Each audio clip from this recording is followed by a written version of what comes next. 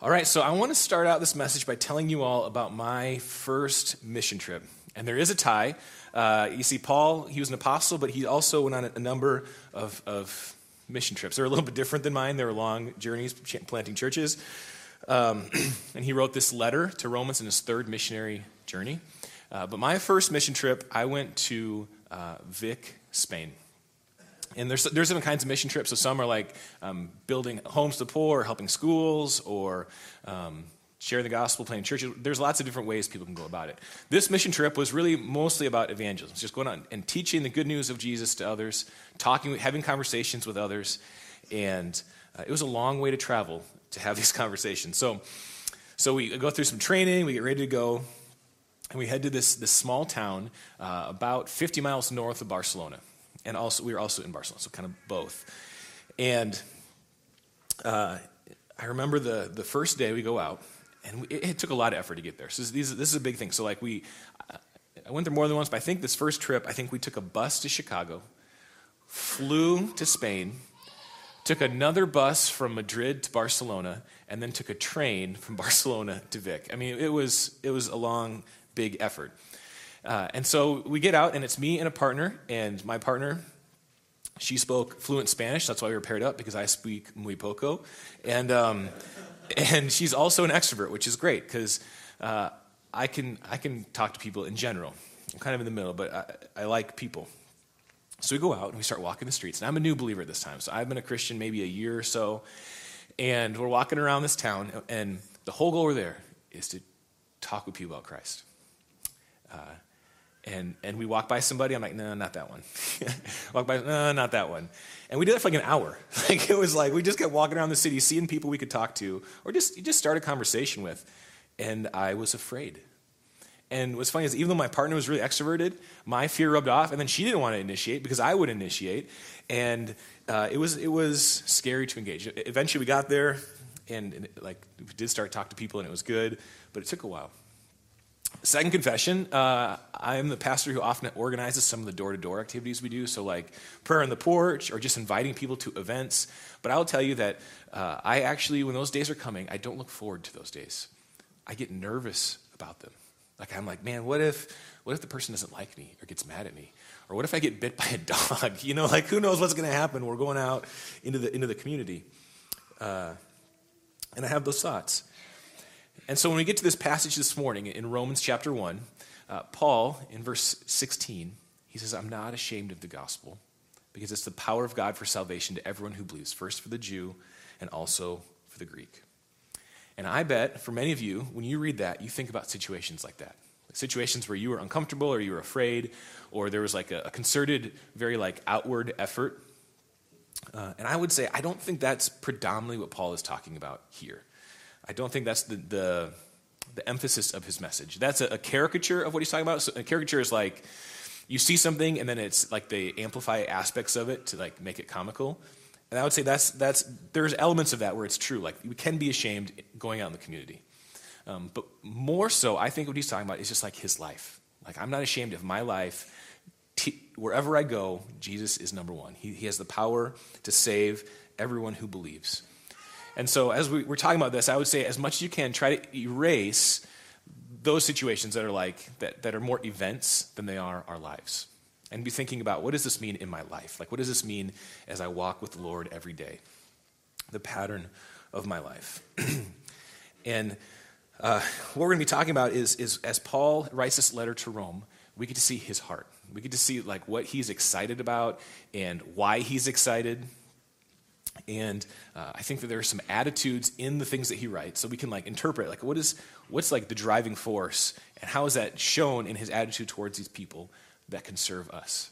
Because I think in doing gospel ministry, meaning living a life that honors God in all ways, really a lot of that comes down to our attitude as we start to go out, as we like leave our front door.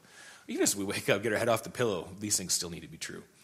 So we're going to be looking at Paul's gospel ministry attitudes that hopefully are an encouragement to us. And my hope is that there will be some to-dos. There'll be some like, hey, this makes sense. That what you leave with is not a list of to-dos, but you leave with energy, understanding like, I understand the love of God more. I understand how I relate to God more. I understand Paul's heart and how he understood God more. And because of this love of Christ, I want to love the world. I want to pass this on. And so the goal, the main statement I would say you could leave with is that you should nurture gospel attitudes because they serve you and those you minister to. We want to be nurturing gospel attitudes because they serve you, but they also serve those you minister to. And so we're looking at three attitudes that Paul had. What are three things that we can pull from this text? One is genuine thankfulness. Paul was genuinely thankful. He had genuine humility, and he had genuine eagerness. I hope we see all of these. So Paul, the Apostle Paul, he's been following Jesus for 20 years. He's on his third missionary journey. He's writing this letter from Corinth. But Paul, he was a Roman citizen. He wasn't born in Rome, but he was born in Tarsus. He was born in Turkey, but he was a Roman citizen. So he would have had some understanding of their people and their customs.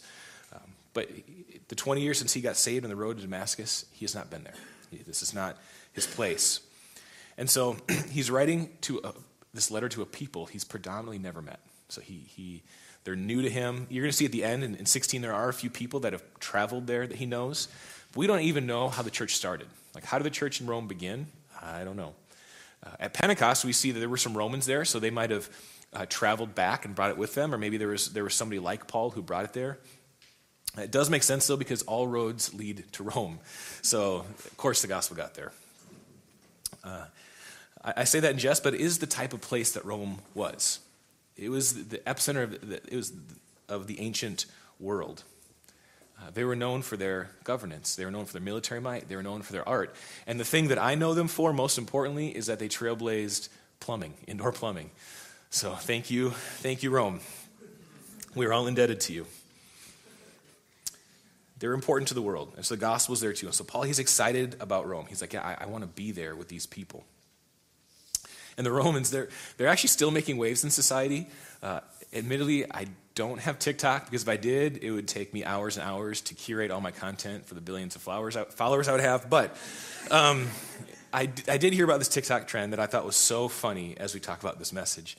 And that's that someone asked their spouse, or a man in their life, that they started asking them, how often do you think about the Roman Empire? I don't know why that's a thing, but it was a thing, and then they would film it, and it would be on TikTok, And what was surprising about it is how many people said all the time, like a lot. Like, what? A lot. Yeah, every day. Like there's this woman, I watched one of them, of this lady, she talked to her brother. So they're in like their 30s probably, maybe late 20s. And she was like, hey, how often do you think about the Roman Empire? And he was like, 3 to 4 times a week. She was like, what? And she started to laugh at him. And then he brought her to his computer, and he showed her his Roman Colosseum that he built on Minecraft, that he'd spent weeks building. Rome is still a thing. It was important then. Paul wanted to be there. It's important now. I don't think about the Roman Empire, so don't ask me, but you can ask your friends. So it's an important place. Listen to Paul's words about this important city he has not been to. He says, first, I thank my God through Jesus Christ for all of you, because of the news of your faith is being reported in all the world. God is my witness, whom I serve with my spirit, telling the good news about his Son, that I constantly mention you. Always ask in my prayers that if it's somehow in God's will, I may now at least succeed in coming to you. Paul's like, man, I want the gospel to just be super clear in Rome, and I want us to be mutually encouraged. I'm so thankful for you. And so he says, I'm praying to God. So what's the first attitude that we can nurture, that we can imitate? It's genuine thankfulness. We want to be like Paul, have the same heart. We want to have genuine thankfulness. He says, first, I thank God through Jesus Christ for all of you.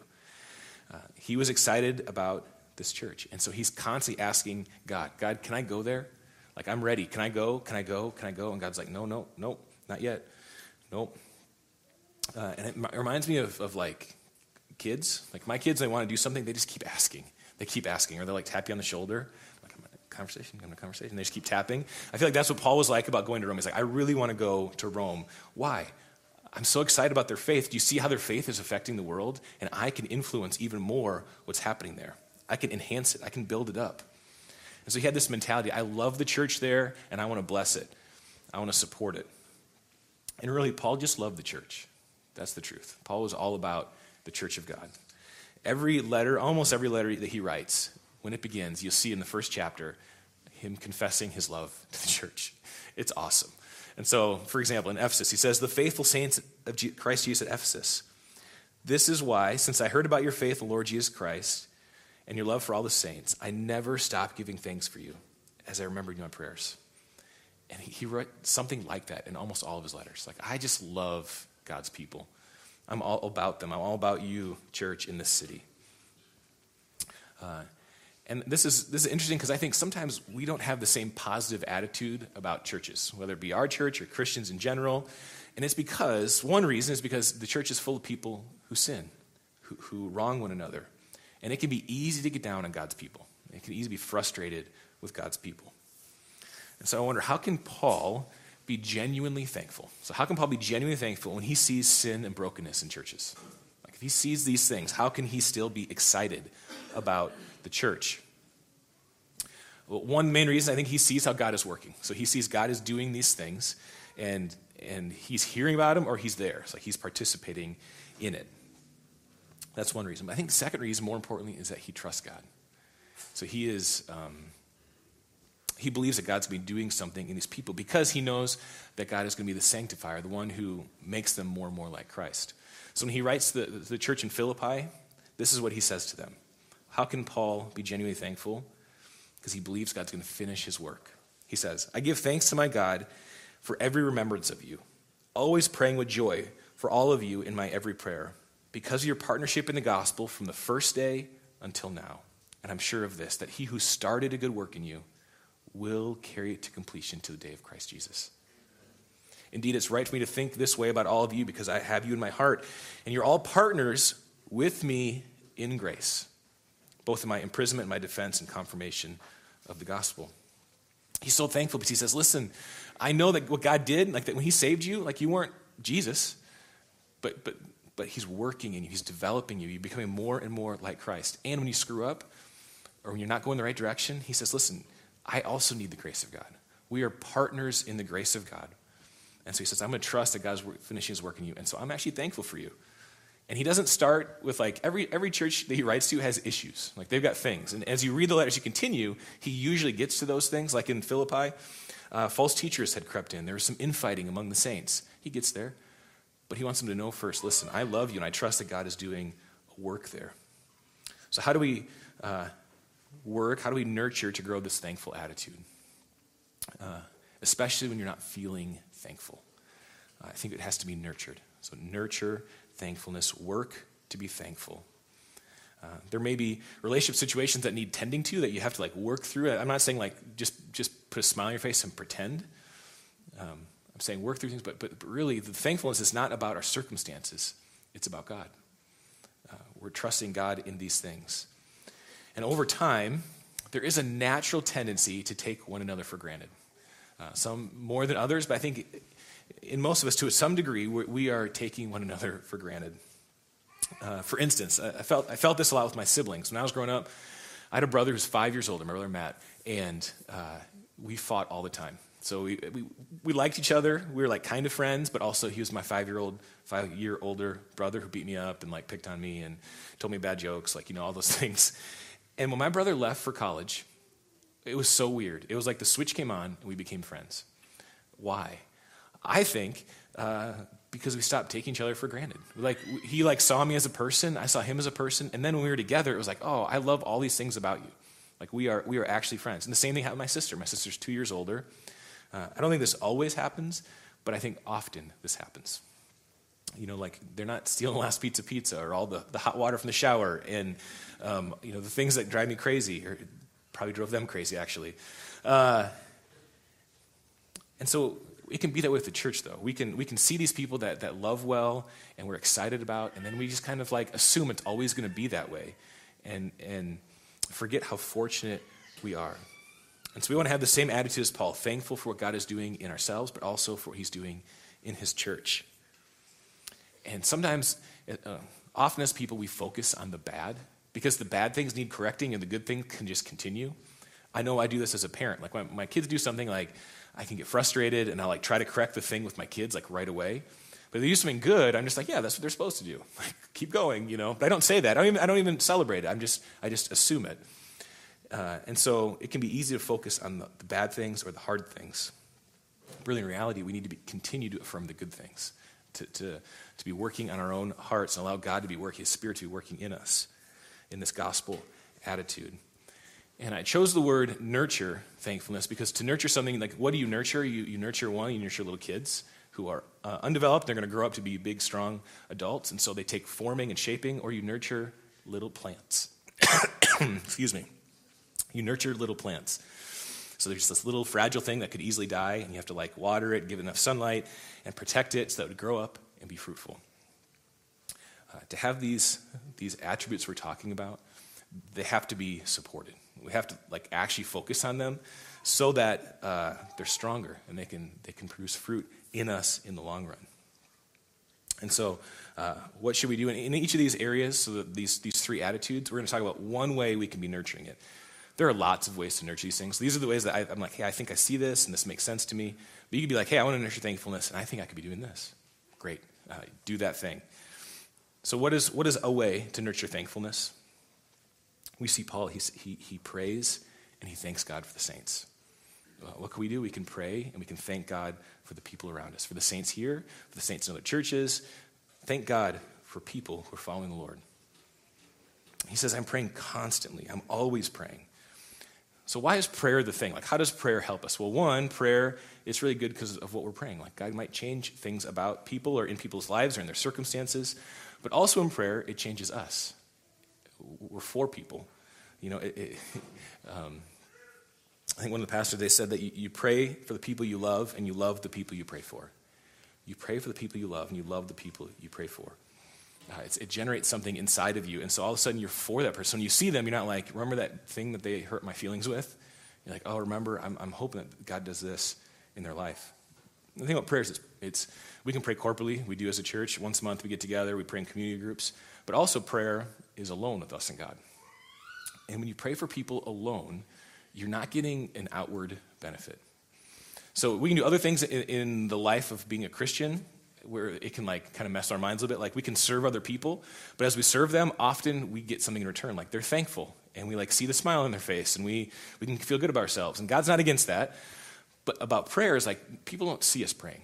Like you're not getting this immediate benefit from someone else. It's really just you and the Lord. And God begins to change you, but He's also working in those other people. And so we want to nurture thankfulness more and more. We want to pray and thank God. And Paul actually commands this. In 1 Thessalonians 5:16-18, he says, rejoice always, pray constantly, give thanks in everything, for this is God's will for you in Christ Jesus. Rejoice always, pray constantly. And so I think that thankfulness, it's sort of like a muscle. Like all these things are like muscles. They're there in you, but maybe you're like, this is hard for me. Like I'm a pessimist, or this is hard for me because of this. And I would say, work on it. Like as you get stronger, it gets easier. Like less and less difficult. So Paul, he's pumped all these Christians in Rome. He's thankful for them. That's his attitude. I'm so thankful for you. What's another gospel ministry attitude that we can glean from him? It would be genuine humility. Paul had genuine humility. It's pretty clear. Paul, he's the man, right? So he's an apostle. He wrote about half the books of the New Testament. So he's the big dog. And then he says this, I want very much to see you so that I may impart to you some spiritual gift to strengthen you. And I think if we stop there, he'd be like, yeah, okay. Like that's what Paul's meant to do. He's going to like pass on like what God has given him. Like, this is great. He says that is, verse 12, to be mutually encouraged by each other's faith, both yours and mine. He says it's actually both ways. Like it's not just me giving, but actually we're going to both benefit from each other. And I think we see that genuine humility, there's a few aspects of humility here, but one aspect of humility is that genuine humility, it sees their fit in the body of Christ. We see how we fit. Paul saw how he fit in the body of Christ. So he wants to go to Rome to pass on the message that God had given him. And God has called him specifically to the Gentiles. So he commissions, he says, this is where you're going to go. And so yes, there's like a special commissioning for Paul in a lot of ways. But he wants to go to this place, this city, that's strong and important to the world, and so that he can live out what God has called him to do. And in that calling, he recognizes this is my role. Like, this is how God wants to work in me specifically. This is what God is asking of me. But in doing that, he's not saying it's just for me to give, but actually as I give, I recognize like this is my role in the body, but other people have a role to me. I want to be encouraged by them. I want to be built up by them. I want to see their faith, experience their faith, and be blessed by them. You know, spiritual maturity, it does not preclude someone from needing support. In fact, they might need it more. Like they might go through more difficult things. And so it can be easy to assume that person's fine, they got it going on, they're doing all right. But Paul, unashamedly, in humility, he says, you can help me. I want to help you. You can help me. Kent Hughes, he's a commentator. He said this. He made this observation I thought was so helpful. He looked at 1 John chapter 3. And so let's read that, and then we'll look at his observation. He said, what we have seen and heard, we also declare to you. So John says, what we've seen and heard, we're telling you guys, so that you may also have fellowship with us. We want, because of what we've seen and heard, we're telling you about it, that we could have community together, that we could be tight.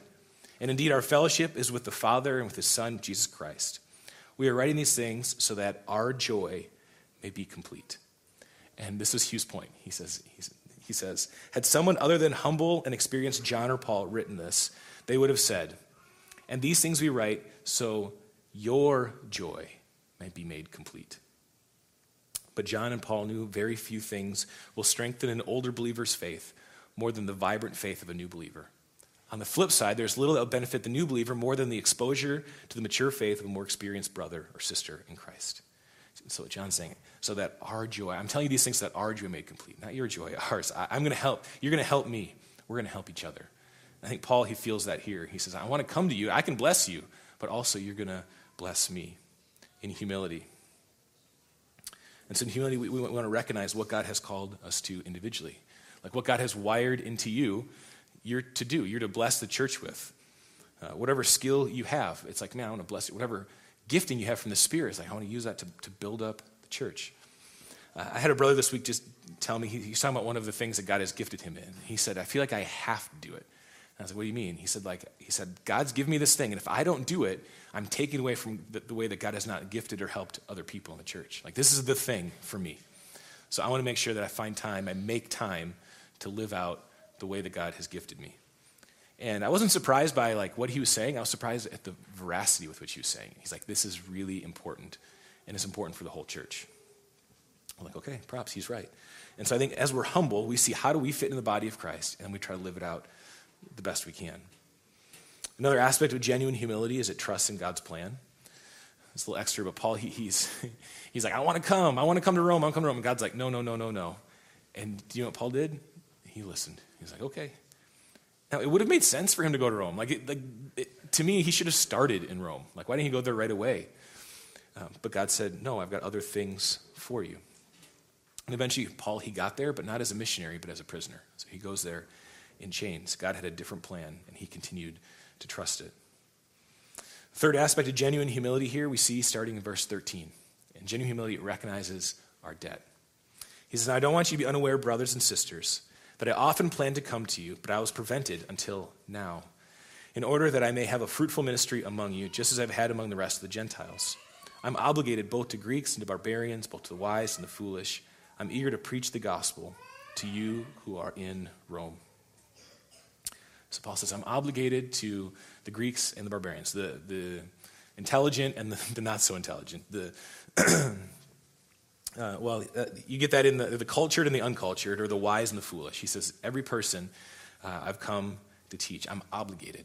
But he's also saying, the word obligated, another way to see that word is debt. So I've been obligated, or I have a debt to these people. So the question is like, what obligation does Paul have, or what debt does Paul have? Well, there's a couple ways to have a debt. So a debt could be you borrow money. So like I borrow $100, now I'm indebted to this person, and I have to give them back $100 or whatever, with interest, whatever. But that's a debt that we normally think of. So is Paul indebted in that way to these people? No, I don't think there's anything that he owes them in that way. But there's another way we can have a debt. And I have an example for this, and it's when you're an intermediary for a debt. So this last week, I played in a golf tournament, and our team is not the greatest of golfers. We're okay. Like we play, we compete. And one of the things that you can win is you can be, there's like longest putt, longest drive. We didn't win those. But there's one where you can hit it closest to the water without going in. And not bad. We can do that. And sure enough, my partner, Dustin Rowe, he's sitting right here, he hit it closest to the water without going in victoriously. So he was the best, worst golfer that was there. No, it was actually a really good shot, so I'm sort of kidding. It was a great shot. Anyway, but they didn't have the gift card. They're like, you want a prize? And they're like, we don't have the card for you. And see what happened? The director was like, I'll give it to you. So he gives it to me. And so now I am actually in debt to Dustin because I'm holding the $100 of Shields gift money right here. Dustin.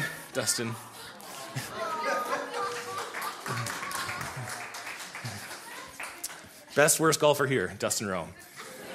My point with that is that until just now, I was indebted to him. Paul says, I'm indebted to these people. How is he indebted to these people? I think that it's because God has given him the good news of the gospel.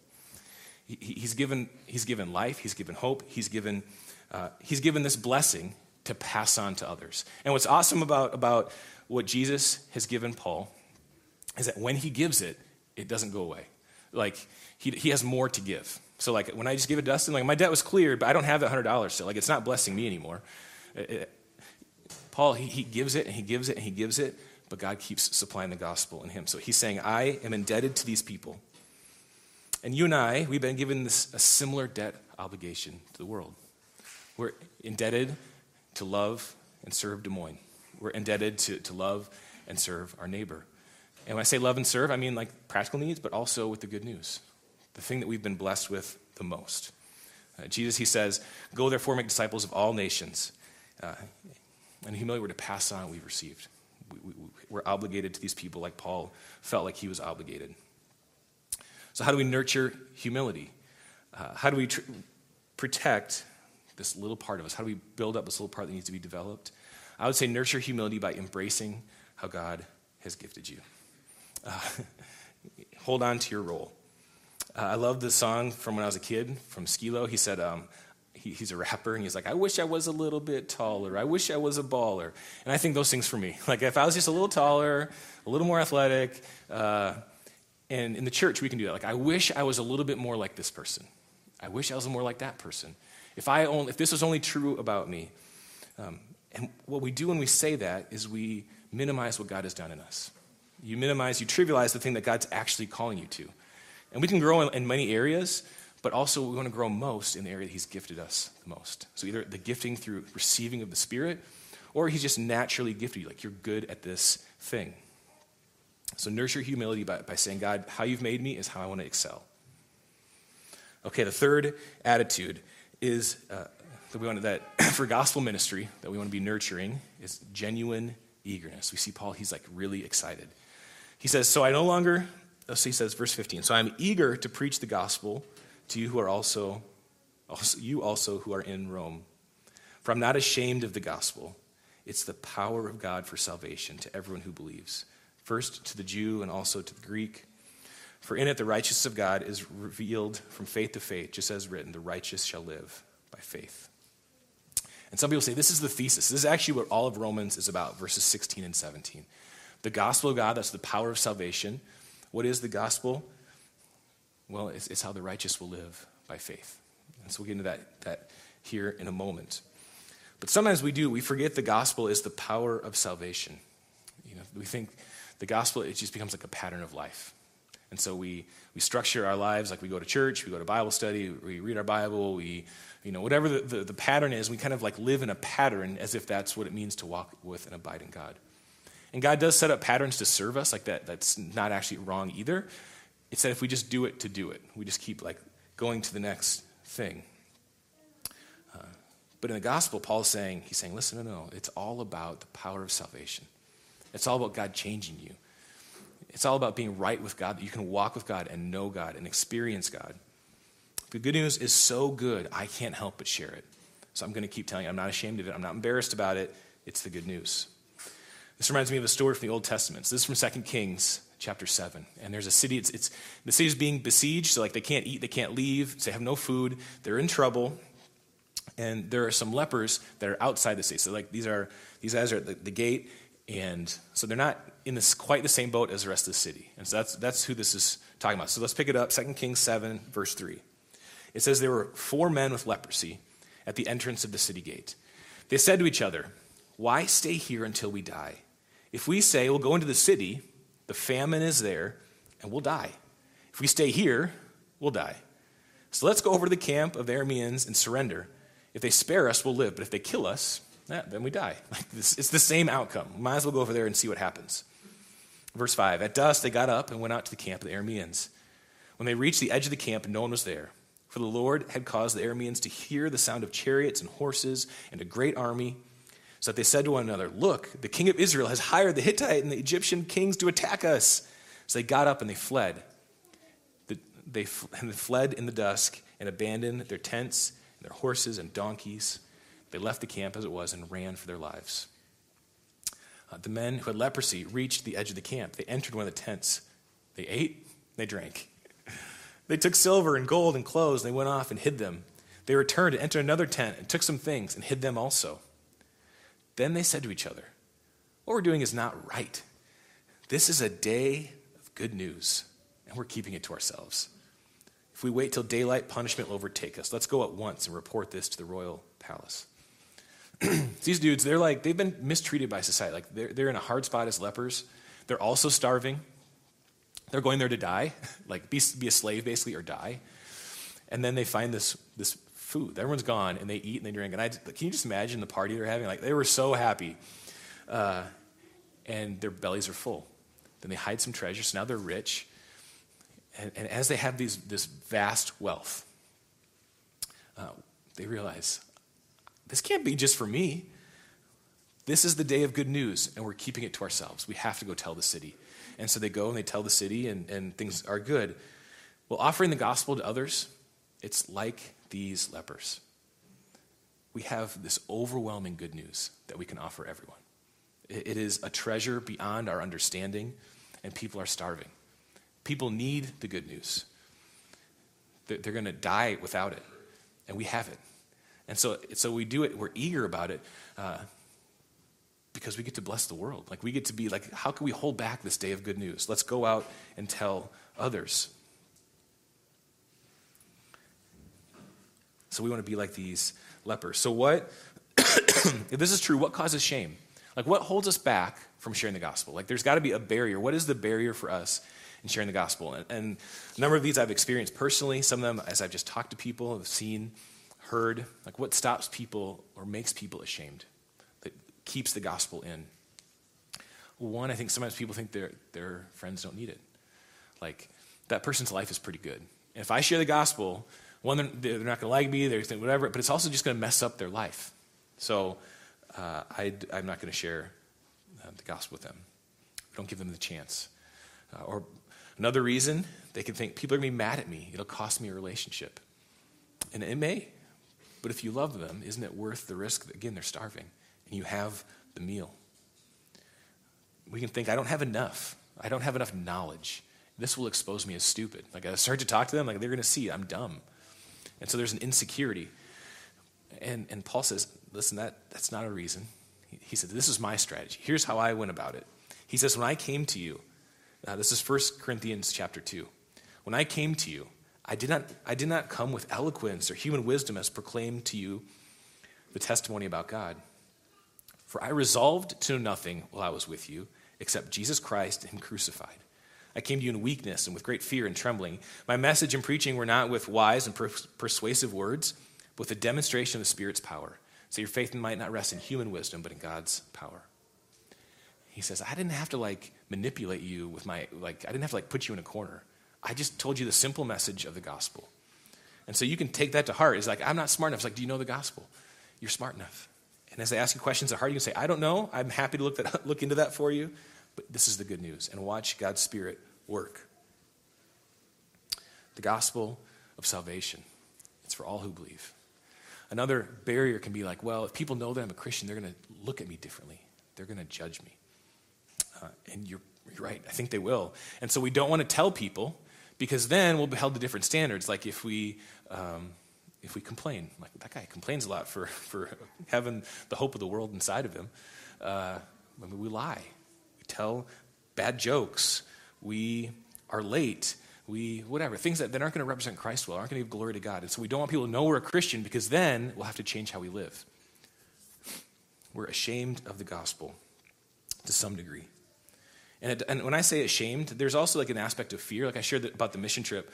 Paul also says he did this with fear and trembling. When he preaches, he did it with fear and trembling. So it's not that being afraid, it's that we decide the world is more important than the gospel. There's a difference. So being afraid is okay. It's what do you do with that fear? Are you afraid because you're afraid of man? And then do you trust God with it? Or do you say, I'm too afraid, I can't go there. I can't do it. But you can. So how do we nurture eagerness? Like how do we build that thing up in us? And I would say daily preach the gospel to yourself and make it a goal that you tell others. So the more the gospel is real to you, the more you excited are to pass it on. And so if the gospel is kind of like, God saved me once and that was it, you're not going to be very compelled to tell others. But if every day you're remembering, like, man, like there's a God who loves me. He loves me enough that this is how he demonstrated. He demonstrated it at the cross. I screwed up again. I don't need to earn it. I don't need to like try harder. Like I can trust that God's already forgiven me that. So we need to preach the gospel to ourselves, and then make it a goal to tell others. Make it a goal to get over that fear. And goals are not sinful. Like they're not bad. You know, Paul prayed all the time that he'd visit Rome. I would say he had a goal to visit Rome. He didn't use that word, but setting goals is not inherently bad. It's actually really good. It can guide us and direct us if we say it open-handedly, but God, your will be done. And so make it a goal that you would tell others.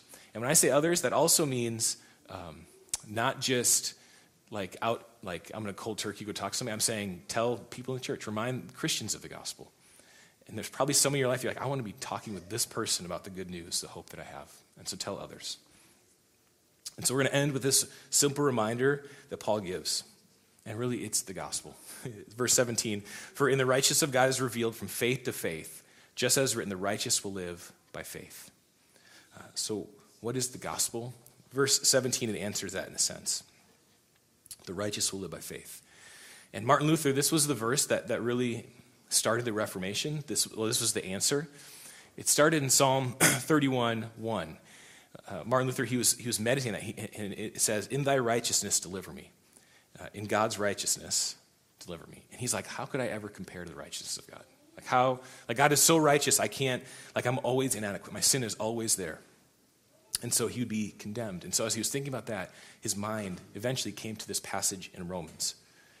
And he said, the righteous shall live by faith. And this opened up this new understanding to him, this whole area where it's like, yes, I'll never be righteous in my own works. Like there's always be a barrier between me and God because I'm a sinner.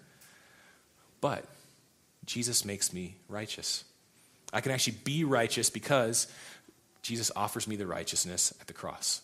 So 2 Corinthians 5:21 says, God made him who had no sin to be sin for us, so that in him we might become the righteousness of God. We actually become totally right, totally pure, totally holy because of the blood of Christ. And so how do we receive that? Like how does someone, because not everyone is righteous by the blood of Christ, we receive it by faith. We say, God, I trust you. And that's what this says here. The righteous will live by faith. Faith in what? Faith that Jesus paid our debt at the cross. And there's a confusing part to this too, I think. He says the righteous in God is revealed from faith to faith. As it's written, the righteous live by faith. So what does it mean? Like what kind of faith are we to have? This is saying from faith beginning to end. It's like amplifying faith. It says it's always about faith. It's all faith, entirely by faith. From faith first to last, the righteous will live by faith. And this is our hope, church. This is what we look for. Put our faith in Christ alone. And so as we finish this, I hope that what you see is not feeling a list of like, I have to be just like Paul, or I have to do these things, but really you understand God loves you enough that he would send his son. And because of that love to you, and because you have something good to pass on, you want to pass it on. That it's a change in heart more than a change in action. But if there's things you want to harness, I would say nurture thankfulness with prayer for the saints. Nurture humility by thinking, how does God made me, and then building that up. And then finally, nurture eagerness by preaching the gospel to yourself daily, and then praying for a lost friend. Let's pray. Father, we thank you that you are so good to us.